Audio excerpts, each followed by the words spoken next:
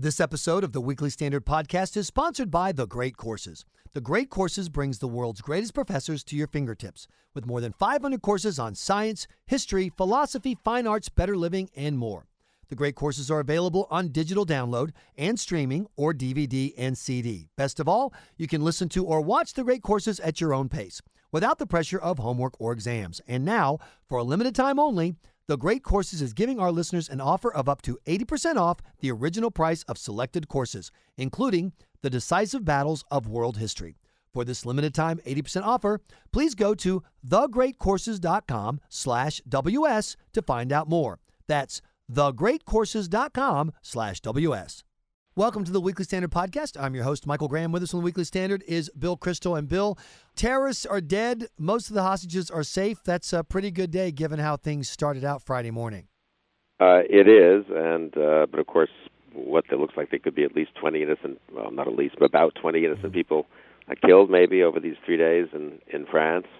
Pretty astounding by people who were trained by Al-Qaeda and basically are Al-Qaeda operatives, so far as we can tell. So much for the notion that Al-Qaeda is decimated or on the run, or there's no connection between these lone wolves in some European capitals and people and the actual Al-Qaeda, directors in Yemen or in Iraq and Syria. I mean, it is a global war on terror. People can make fun of George W. Bush for that term, and maybe he could have been more specific about the roots of that terror, and maybe there was a little bit too much generality or abstractness to it, but at the end of the day, he was much more right than wrong. And unfortunately, President Obama is going to be proved to have been much more wrong than right. I don't understand still, after all of the terrorist attacks, why is it that the conversation inevitably gets bogged down, as it has this week, in the what is the right way to talk about Islam?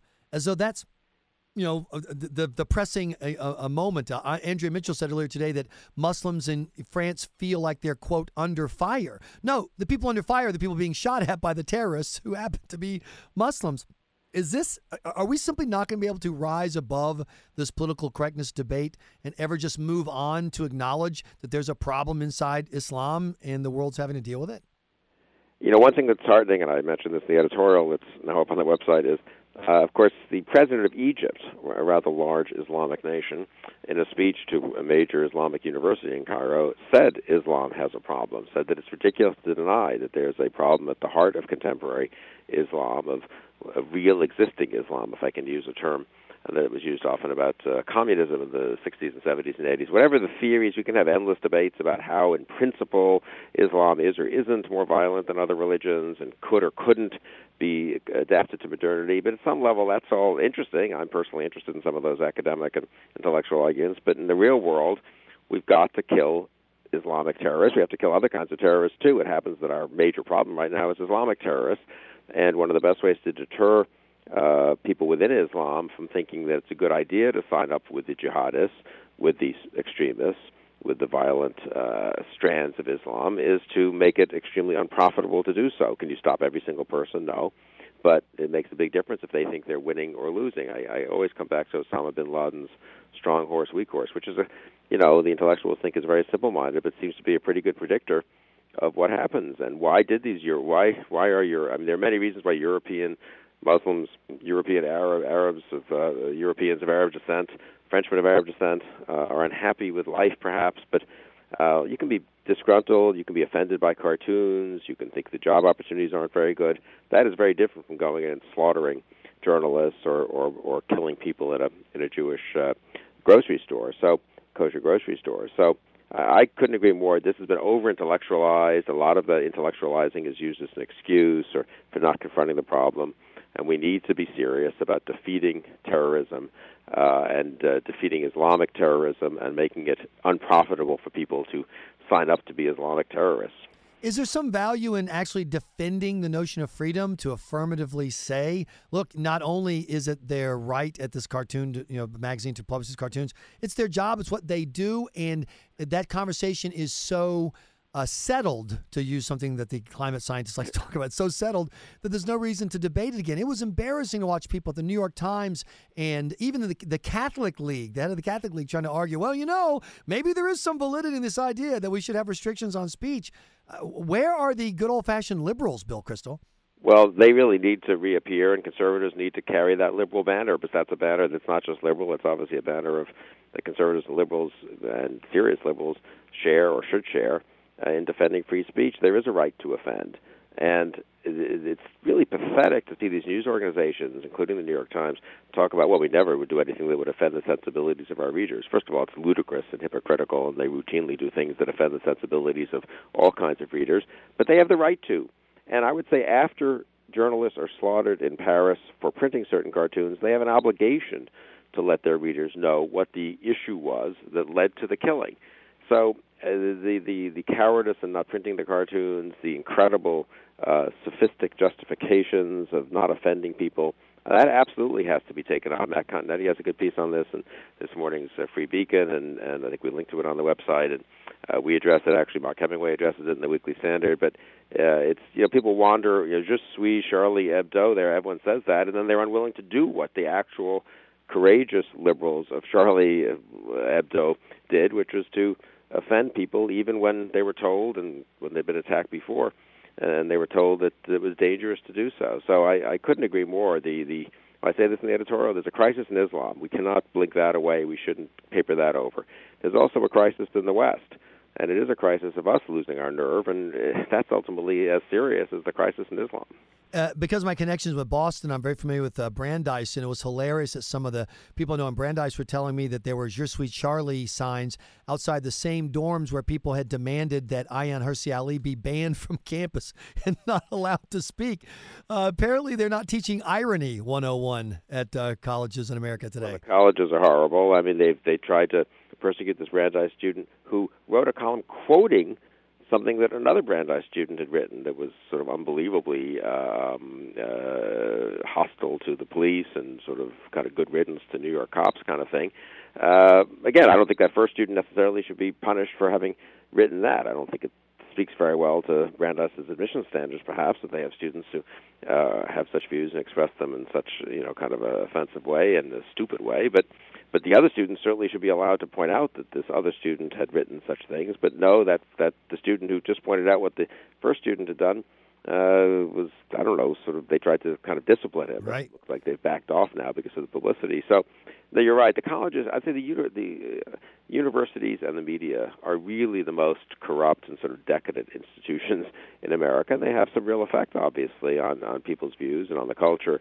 And really overcoming that is almost as important. It sounds kind of crazy to say it, but it's almost as important as actually going out and stopping and killing terrorists out around the world. Well, remember, the ultimate form of hate speech is to quote a liberal accurately. There's nothing more hateful than that, Bill. Speaking of politics, we've already had some moving and shaking in the presidential race. Mike Huckabee is looking at getting in, and the juggernaut seems to be gaining speed even as we speak. Yeah, I'm kind of against juggernauts and jubbernauts and coronations, and so look, Jeb is entitled to run. I'm a little bit of a skeptic, but let's see if he has a message that's a message for 2016, not for 2006, and let's see what his agenda is. I mean, we just don't know. I think it's equally ridiculous for people, somewhat ridiculous for people to be denouncing him fervently right now when they sort of assume he has certain views they don't know about, though they do know his views on immigration and Common Core, to be fair. But it's even more ridiculous for people to be embracing him as the savior of the party. What's his strategy for repealing and replacing Obamacare? What's his strategy for fighting the war on terror, for dealing with the Iranian nuclear program? What defense budget does he think is appropriate? I think it's much better to wait and see what all these candidates say, how good candidates they are, how many votes they might attract from independents and from Democrats, but also how well they'll be able to carry out conservative principles in office. So I'm, as I said in the editorial a couple of weeks ago, I'm for the more the merrier. And I really would just caution people not to get sort of stampeded by 3 articles in the New York Times and Politico that make it sound like someone is inevitable or the train's leaving the station and all that kind of nonsense. We talked about courage before in terms of standing up to Islamic terrorists and standing up to political correctness. There's also a kind of political courage, which it would be nice if maybe a few more people showed, of being willing to run, even if the odds aren't with you, even if the donors tell you, oh, this isn't your time.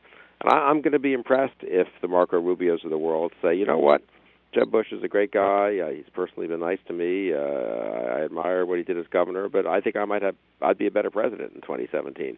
If someone like Rubio announced that in the next couple of weeks, I think it would really show a kind of toughness that would be impressive to people. Yeah, Jeb Bush combining the working class economic appeal of Mitt Romney with the ability to motivate the base of John McCain. I don't see how anyone else has a chance of getting the nomination.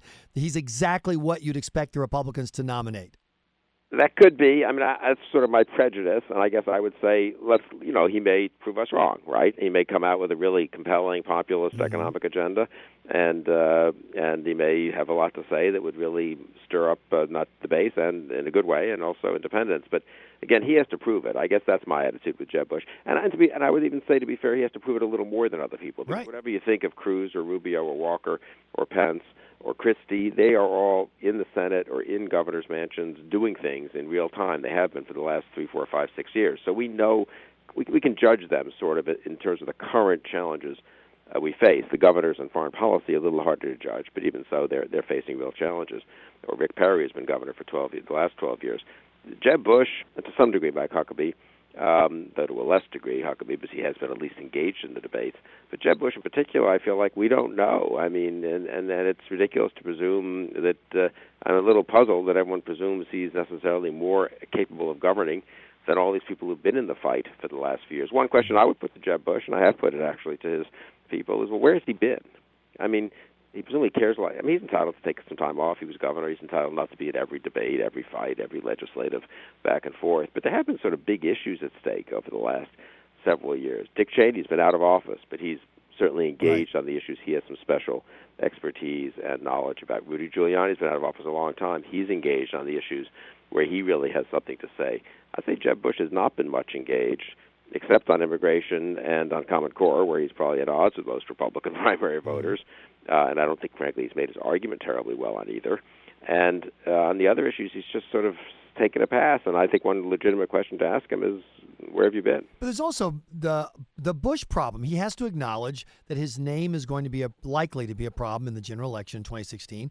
And so he needs to have an additional motivation, an extra booster of popularity that's going to overcome the natural resistance of Americans after the primaries to vote for another Bush. The fact is the Bush brand isn't in great shape right now.